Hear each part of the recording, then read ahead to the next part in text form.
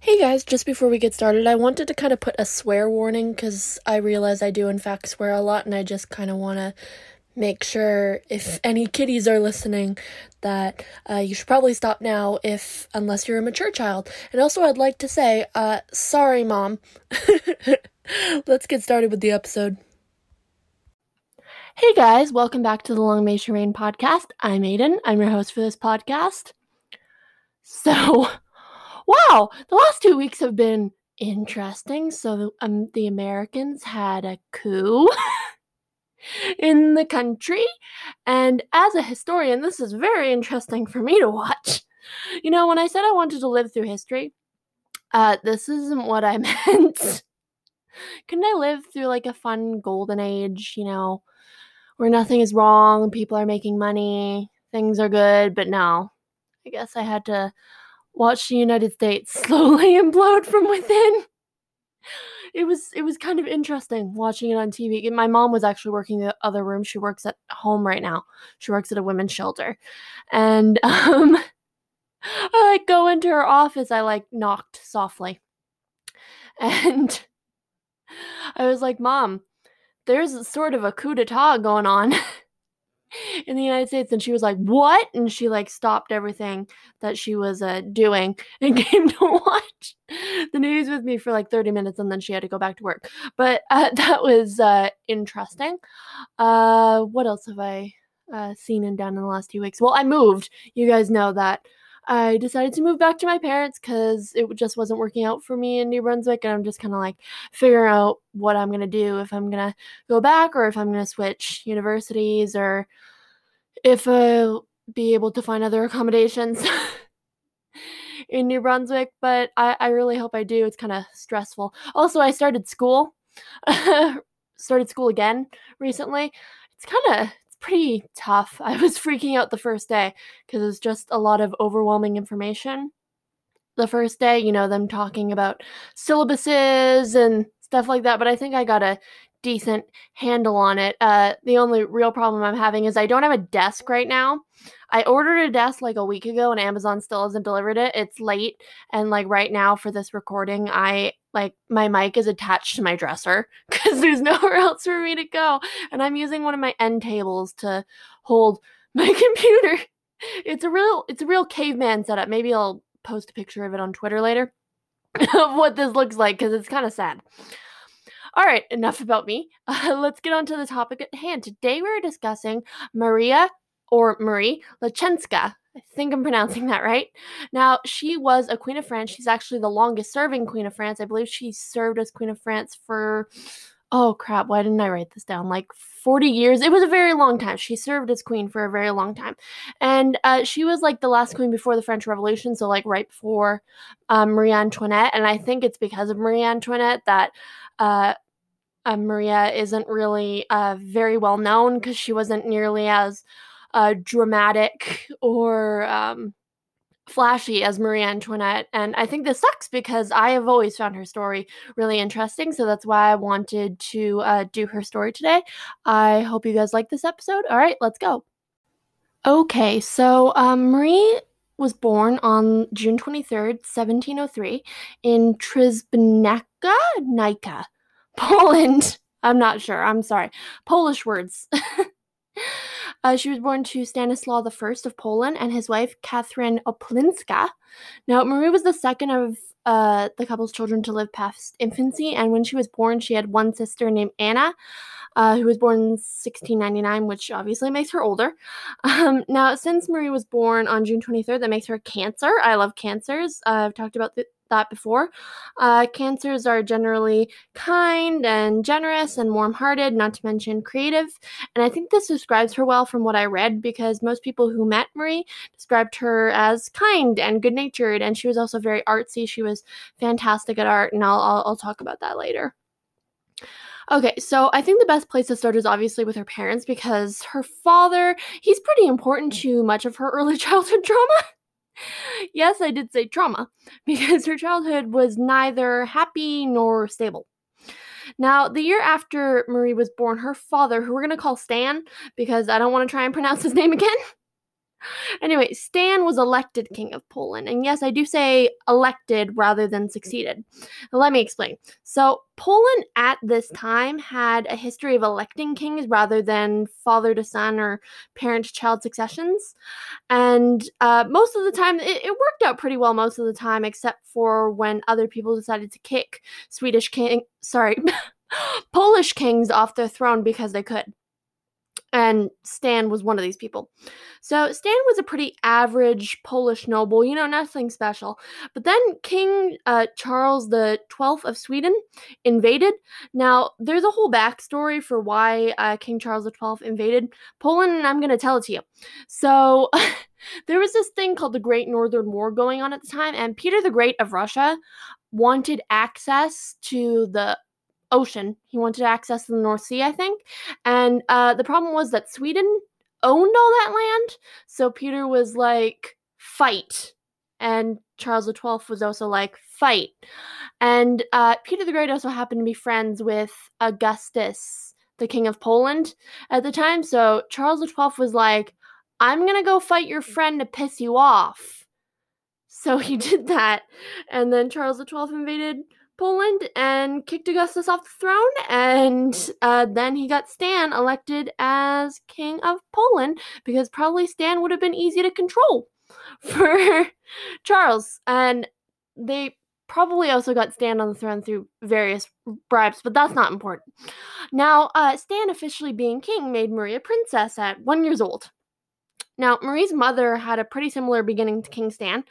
She was a Polish noble too, and was kind of just along for the ride as her husband decided to mess with politics, which ended up ruining most of her life, but we'll talk about that later. Also, I read Marie's mother, Catherine, had like 20 pregnancies in her life, and like almost all of them, except her daughters Marie and Anna, ended in miscarriage, which is like so sad. Like, I can't imagine how much psychologically that can do to you.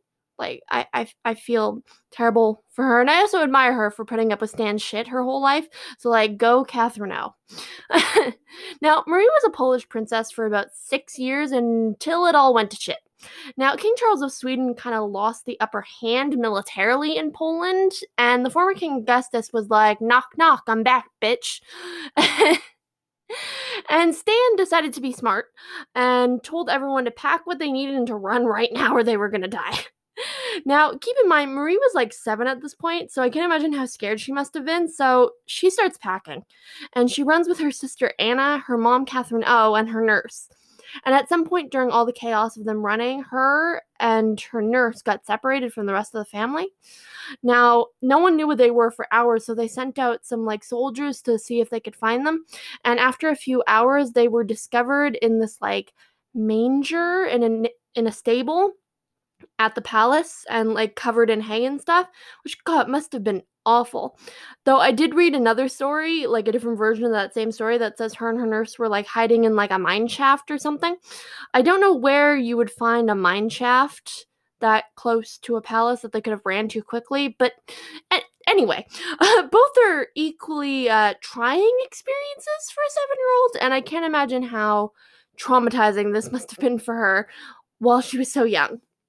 Now, I bet you're wondering, where on earth are they going to go now that they have no place to live?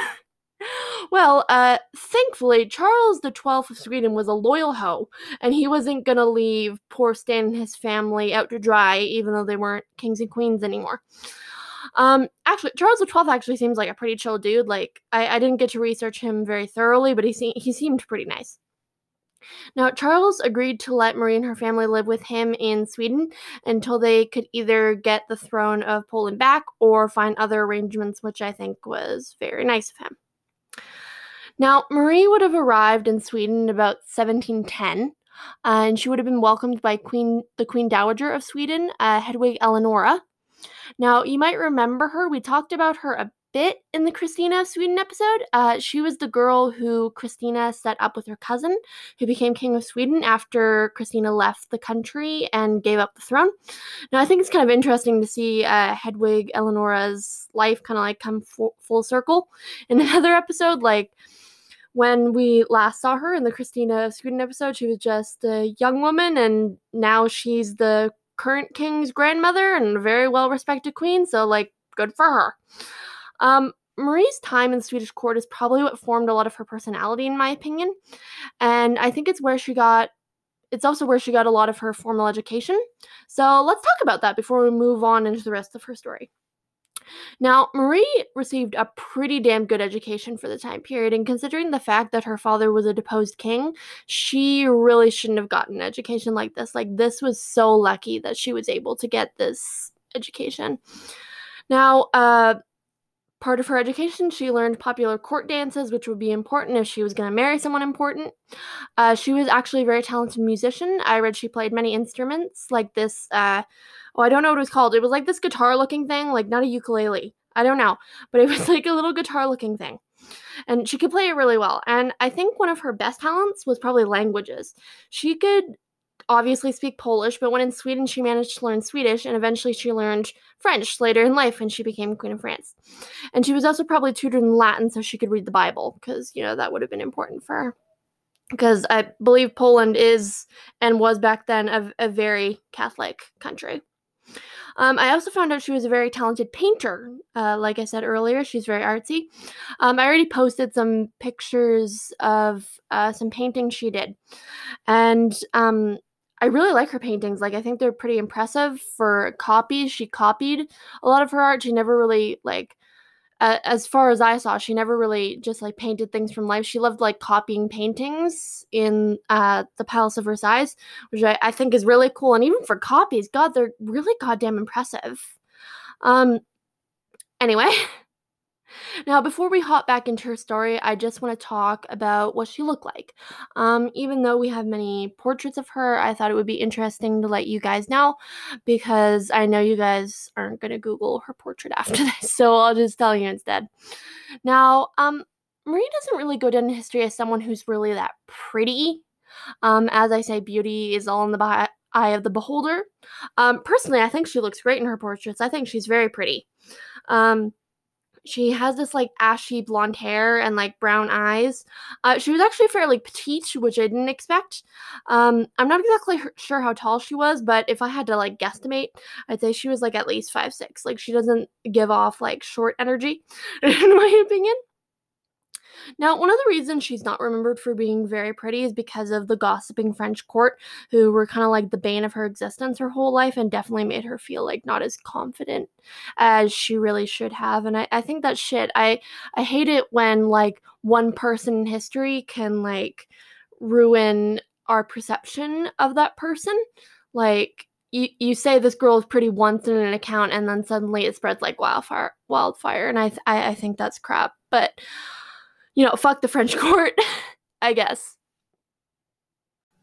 Okay, so Marie spent a lot of her teenage years in Sweden, most of them.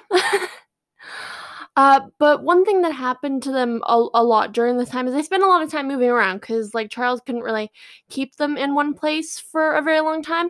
But I'd say the worst thing that happened in Marie's early life is that in 1717, her older sister Anna died of pneumonia when Marie was only 17.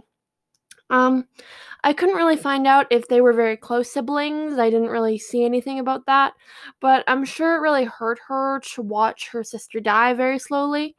The awful thing about Anna's death is that Anna totally could have lived if the doctors hadn't been dumb and kept bleeding her, which ended up making her weaker. And pneumonia was already weakening her immune system, so really the doctors ended up killing her, which is really sad. I'm sure it was awful. After Anna died, Marie's father, King Stan, he was very, very depressed. He loved Anna. Anna was probably his favorite daughter. And after Anna died, he was a lot colder to Marie from here on out. And he also told her that she was never allowed to say her sister's name again or even talk about her. And Marie, she was very introverted by this point. And when her father told her to never talk about Anna ever again, she took it very seriously, and she did such a good job at never talking about her ever again that basically no one knew she even had a sister until it was accidentally brought up once a few decades later, and everyone who found out was astonished that she had a sister, because no one had any idea. In my own personal opinion, I think the death of Anna really affected her personality and made her more introverted than she already was. And I think it may have also caused her to feel that she wasn't nearly as important as she was or deserving of attention, which is awful. It makes me want to cry for her, which I will probably do a lot this episode because her life is rather sad. It's got a lot of highs and lows. Not even a year after Anna died, King Charles XII actually ended up dying in battle. I think he was still fighting the Russians at this time. He actually got hit in the head by some sort of projectile. I'm not sure how that happened. But I actually did read a rumor that his brother-in-law might have had him killed. We don't really have time to unpack all of that. So let's just say he got hit in the head by something and he was dead. I actually saw a picture taken in 1917. So they did an autopsy in 1917 of Charles XII's body to figure out what killed him. And oh my god, the pictures are so creepy of his corpse, over 2 centuries old. Ugh. There's a giant hole in his head. You guys gotta Google this photo. It's so weird. It haunts my nightmares. Anyway, when Charles died, the lands that Stan, Marie, and the rest of the family had been living on went to someone else, and they basically had to beg someone to let them stay somewhere. And luckily, the Duke of Lorraine was pretty sympathetic to what had happened to them, and he decided to set them up in a place called Wissembourg, which is right on the modern-day border of France and Germany. However, back then it would have belonged to the Duchy of Lorraine, which doesn't exist anymore. When they got to Wissembourg, let's just say they weren't living nearly as well as they did when Charles was taking care of them, because Charles was really nice to them and afforded them a lot of luxuries. But the Duke of Lorraine was on a bit of a stricter supporter royal family budget. So they lived in a small little shack. It kind of reminds me a bit of that awful castle Isabel of Castile had to live in when she was a kid. Not to mention, Marie's family is also given a small salary, so to them, they were basically poor and they hated it. Maria's mom, Catherine O, had her jewels taken away, which was a huge downer because Catherine O loved her jewels. And most of the family was pretty sad about the downgrade, but Marie was actually humbled by it. It didn't bother her too much. And I think this kind of ended up making her get a lot closer to her father because they had been mad at each other since Anna died, and I think this time in her life made her really resilient. I actually read this quote about her that I think kind of sums up her attitude towards being downgraded from princess to runaway princess. Marie possessed the gift of suffering in silence and of never wearying others with her troubles, and was said to have developed a profound and intense piety which gave to her youthful mind the maturity of a woman who no longer demands happiness. Which, this is a very sad quote, but I think it describes her very well and how resilient she was. She never wanted to bother anyone with her problems, which is sad, but it's kind of interesting how strong she was, and I really admire that about her. Hold on one second, drink. Coke Zero should be sponsoring me. At this point, it's all I drink when I do my episodes. Anyway. Alright, so it's time to get this bitch engaged, because by the 1720s, she was approaching her late teens and early 20s, and back then, if you didn't hurry, she was going to be old and dusty by 27, which is a problem. But they had a couple of problems trying to get her married to someone. She was poor. She was really, really poor. Her dowry was some thread and a few buttons and maybe 5 gold coins. It was not impressive, and they basically had to sell her rather than the money that was coming with her because she didn't have any money because she was broke. She was considered pretty worthless on the marriage market, but despite this, her father really still made his best effort to find her a husband. Now, the first man they tried to set her up with was Louis Henry, the Duke of Bourbon, but we will just call him the Duke of Bourbon because there's a lot of Louises. or Louis in France to keep track of. Now, the Duke of Bourbon probably would have been a great match for Marie.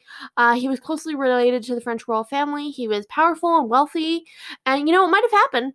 But the Duke of Bourbon's mother, Louise, was not so impressed with this Polish nobody. So negotiations broke down, and after that, there was this soldier. He was a minor nobleman named this is French. I can do this. French education for the last 12 years, come to me. All right. Marquis de Courtevin? Marquis de Courtevin? Sure, we'll go with that. So, this Marquis, he fell in love with Marie. I actually think he was tasked with, guarding her at her, shitty shack that she lived in. And he actually asked the French crown if he could be made a duke so that he could ask her to marry him, because she was technically higher in rank than he was, even though she was an exiled princess. Anyway, the French crown said, no, in French. Which is also no. So that marriage never happened because he wasn't nearly good enough for her. So they kept shopping. After that, they tried the Prince of Baden. I believe that was a German prince, and that fell through. So they tried the Count of, Charles, who was the brother of the Duke of Bourbon, but something went wrong there too, so they had to skip him. And one of the last negotiations was her possibly marrying the Duke of Orleans. But his mother was also not impressed with Marie in the slightest, so by 1723 it must have seemed pretty hopeless. But then something amazing happened. The French crown itself came knocking and offered up a marriage to Marie that was better than she could have ever hoped. The King of France himself. Okay, so I think it's important that before Marie meets King Louis XV that I tell you a bit about him and also catch you up on a bit of French history at the time so you can understand what Marie is walking into when she gets to the French court. Now, in 1715, the Sun King, Louis XIV, was dying after a very long 72-year reign. And he definitely had a lot to be proud of as king. Still, there was a teensy-weensy problem as he was dying. Now, Louis XIV's son, the Grand Dauphin, had died in 1711, but that was okay because the Grand Dauphin had a son named the Petit Dauphin, Louis, and that kid was married and had children, so the line of succession was totally fine. Until the next year, because that grandson, his wife, and his eldest son all got sick and died. And suddenly, the France that Louis XIV had built over nearly 7 decades was being left to a 5-year-old boy. Now, that boy was Marie's future husband, Louis XV. Now, Louis XV fascinates me in a lot of ways because imagine trying to follow the Sun King's reign, 7 decades of awesomeness as a little boy. Not to mention the fact that realistically, he should have never ever been king. Even if he hadn't had an older brother, which he did, Louis really should have been in his 50s by the time he became king because he had a grandfather and a father to wait for, even if he had been the oldest. So Louis spent most of his first decade as king having adults make decisions for him eventually when the Sun King did die and he became king. Now, at first, Louis XV had his uncle as his minister, but when his uncle died, the duties were handed over to this guy named Cardinal de Fleury, who served as Louis's minister. De Fleury sounds like, now I'm thinking of like a McFlurry with like a cardinal hat on. Is that funny? Because it's funny in my head. Anyway, Cardinal de Fleury served as Louis's minister even when Louis was an adult, and he could have made his own decisions, but he didn't want to because he relied a lot on de Fleury. And because of this whole succession crisis, there were very few male line Bourbons left, and everyone was always worried that little Louis XV's health was going to fail and he would die, and there would be a huge problem if he died. So they decided to make sure that he had a wife lined up that was a good political match and someone that he could have kids with quickly. But that was not Marie. Louis's cousin, Infanta Mariana Victoria of Spain, was who they chose initially. Now, at that time, she had been in France for a few years as a little girl, and people were so sure that when she was old enough she would be queen, they nicknamed her the Infanta Queen. But in 1723, Louis XV got really sick. Now, don't worry, he recovered. However, his government realized that the next time they might not get so lucky, so they needed to find someone that Louis could marry and have kids with soon, or else they were going to have huge problems. So little Mariana Victoria was about 7 or 8 at the time, which meant she couldn't have kids for a few more years. Meanwhile, Louis was 15 and already hit puberty, so he could have kids immediately. So the crown sent this poor tiny little girl with her dolls packing back to Spain because she hadn't hit puberty yet, which is like the saddest form of rejection I have ever seen. Now, don't forget about Mariana Victoria, though. She doesn't come back in this story, but after she got rejected by the French, she ended up getting married to the King of Portugal and had a daughter with the King of Portugal named Maria. And Maria goes down in history as the Mad Queen of Portugal. One day, I'm sure Maria's going to get her own episode, so just keep a pin in that story because we're going to come back to it one day. Okay, back to Louis.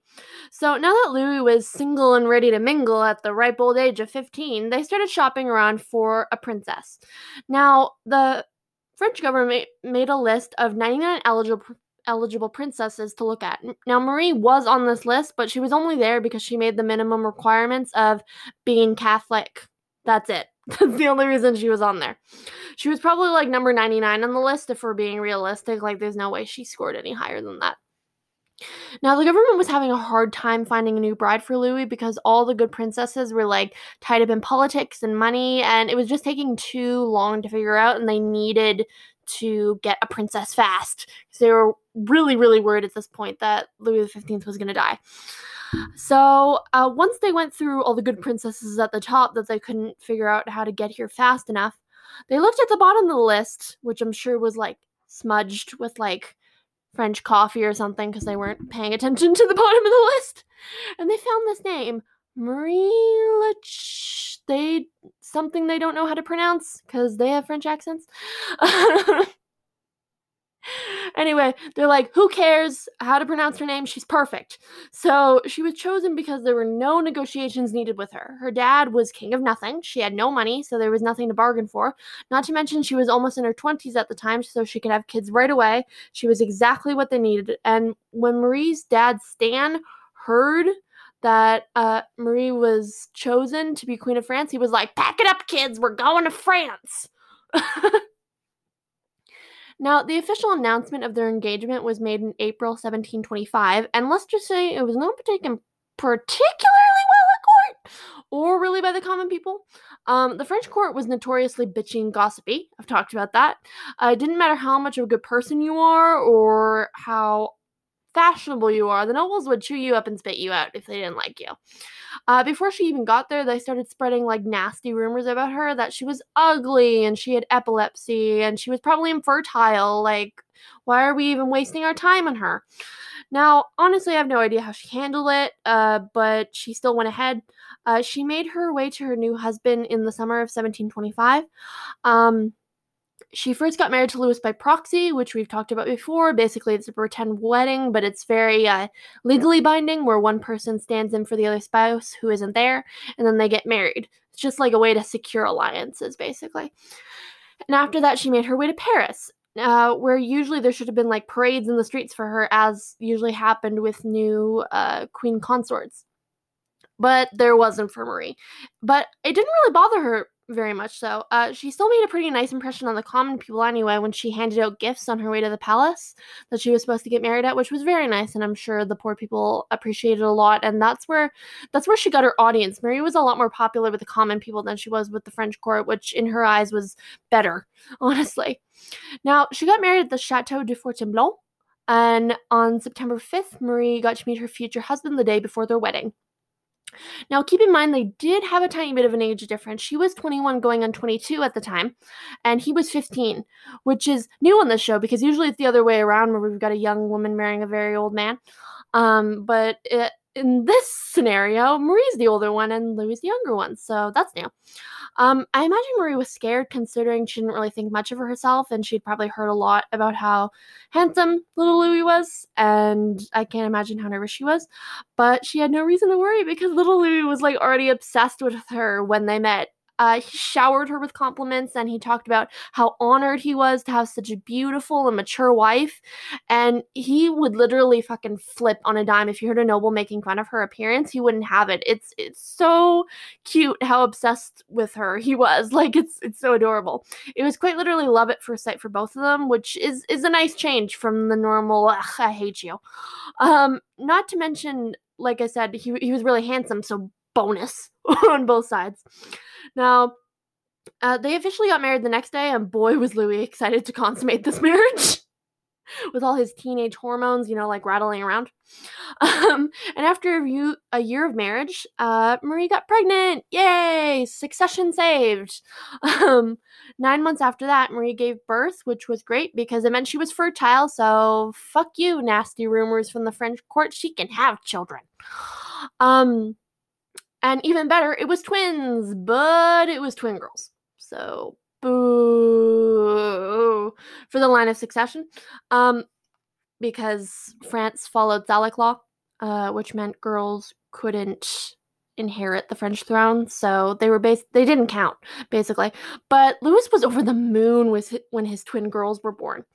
Like, he literally could have not cared less that they were girls. I read this quote from him. I don't have the exact quote, but he was like, wow, I became a first-time father in one go. Like, he loved his twin girls. It was amazing.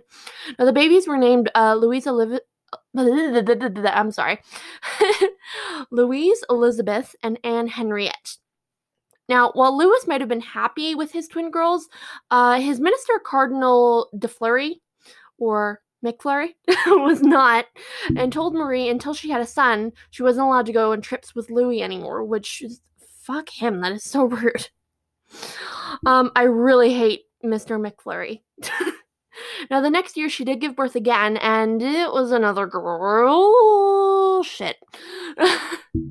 And they named her Marie Louise, which is weird because they already have a daughter named Louise. Anyway, now, Louis was a little less impressed this time because he was kind of getting a little fed up with the fact that she wasn't having any boys. And the Cardinal McFlurry, well, he was really mad. And the court thought this was hilarious that she wasn't bearing a son quickly enough. And I'm sure Marie was really nervous about her position as queen. And she was probably worried that the love she had been receiving from Louis would disappear if she didn't have a son faster.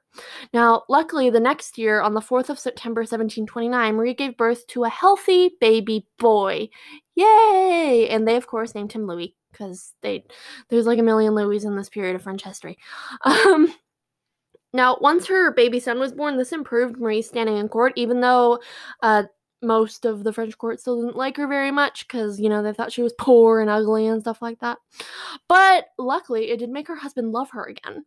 And after her son's birth, Marie and Louis had another son, Philip, and then their daughter Adelaide, and then Victoire, Sophie, Teresa, and Louise, which bothers me because they already had 2 daughters with the name Louise. Why would you name another one Louise? That doesn't make any sense. Now, Louis and Marie had all these kids in the first 12 years of their marriage, and shockingly for the time, Louis was completely 100% faithful to Marie the whole first 12 years of their marriage. But don't worry, it doesn't last, because, men. But we'll get to that. Now, let's talk about what Marie was like as a mom, because she was a little different than what everyone expected her to be. Now, Marie is often remembered as a cold mother to her children. Her daughters often complained about it and thought their father was much nicer and more affectionate than she was. Still, I'm pretty sure she had some level of postpartum depression, which is tough to deal with now. I can't imagine how bad it must have been back then to cope with when doctors didn't know about postpartum depression and just thought women were being dramatic. I really think she did care for her children. She did take charge of most of their education, especially her oldest son's religious education. I just don't think she really had that natural mothering instincts that everyone thought she should have, but I really don't think she should be judged for this because I really don't think it's her fault in any regard. Okay, so as mentioned at the start of this episode, Marie was the longest serving queen of France that they ever had. I almost got it right at the start of the episode. She was queen for 42 years, not 40, but, close enough. And she doesn't really get nearly as much attention as Marie Antoinette did. So let's talk about Marie's time as queen and some of the things she did. Now, Marie was not someone who really participated in politics. She only ever did it once, and it kind of ended in disaster and made that bitch Cardinal McFlurry an enemy of hers because he thought she overstepped herself. The only other time she inserted herself into politics was when her father tried to go after the Polish throne again, which worked until it didn't, and he got kicked off again. Eventually, Stan was made the Duke of Lorraine and finally retired from trying to get the Polish throne because I'm sure the French crown was like, maybe if we give him a duchy, he'll fucking stop trying to go after the Polish throne. Which worked. He never went after it ever again. And the reason Marie was stepping into this was because she wanted Louis to support her dad Stan in getting the Polish throne back, which he did. But Cardinal McFlurry didn't like that and thought she was overstepping herself as a woman. But after that, she decided to never just mess with politics anymore and let Louis do his thing. Now, just because Marie was not influential in politics doesn't mean she wasn't a good queen, because she was. She was actually the most popular member of the royal family. At least she was with the common people, which I think is where you really need to focus as a queen. Because, the common people can change a lot of stuff, as seen with the French Revolution. She was really generous to the poor and sick. She wasn't really over the top, unlike a certain granddaughter-in-law of hers would be one day. She was a very simple person. I read this quote from her that said, "I have no need for dresses when the poor cannot even afford shirts," which is very powerful and very different from the attitude of a certain granddaughter-in-law of hers one day.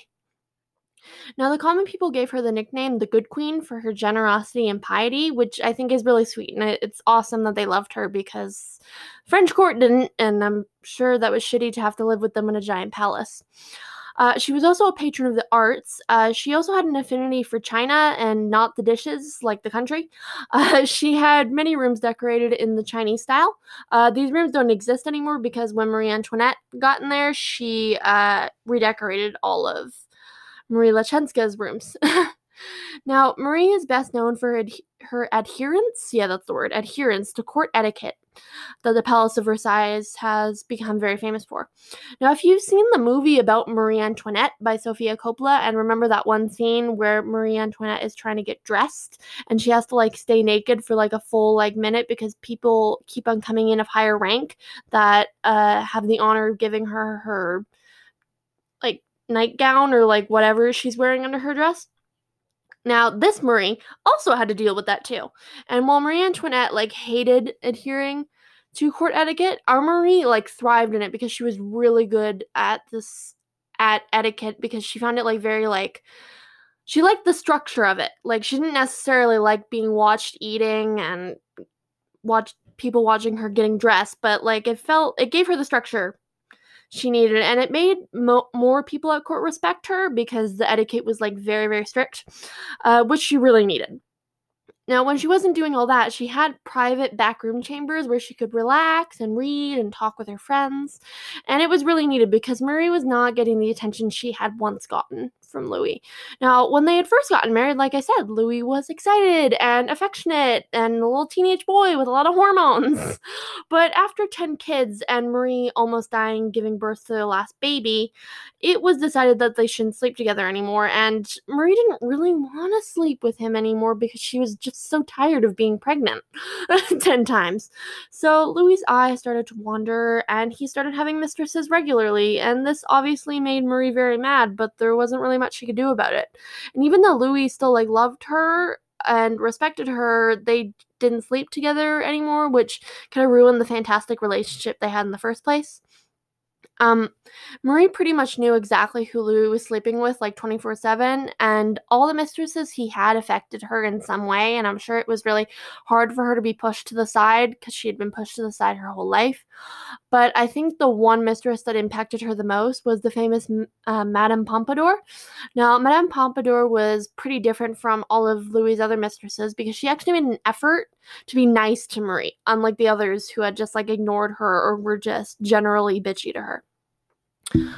Madame Pompadour like tried to include Marie in stuff they did as much as possible, and like actually tried to talk to her.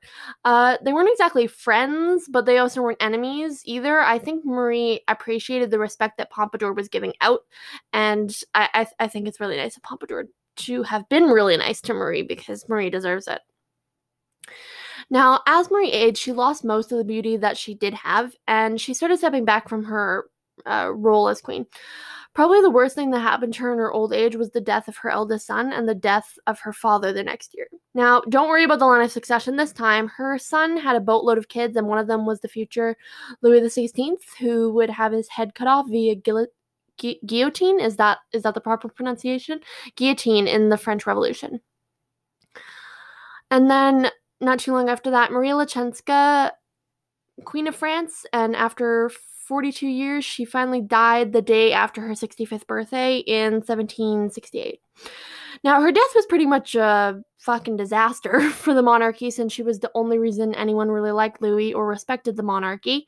I'm not going to talk too long about it, but over the last 4 decades, Louis hadn't made some of the best decisions, and he was kind of running France into the ground, and Marie was probably the only reason why the French Revolution probably didn't happen earlier, because people liked her a lot.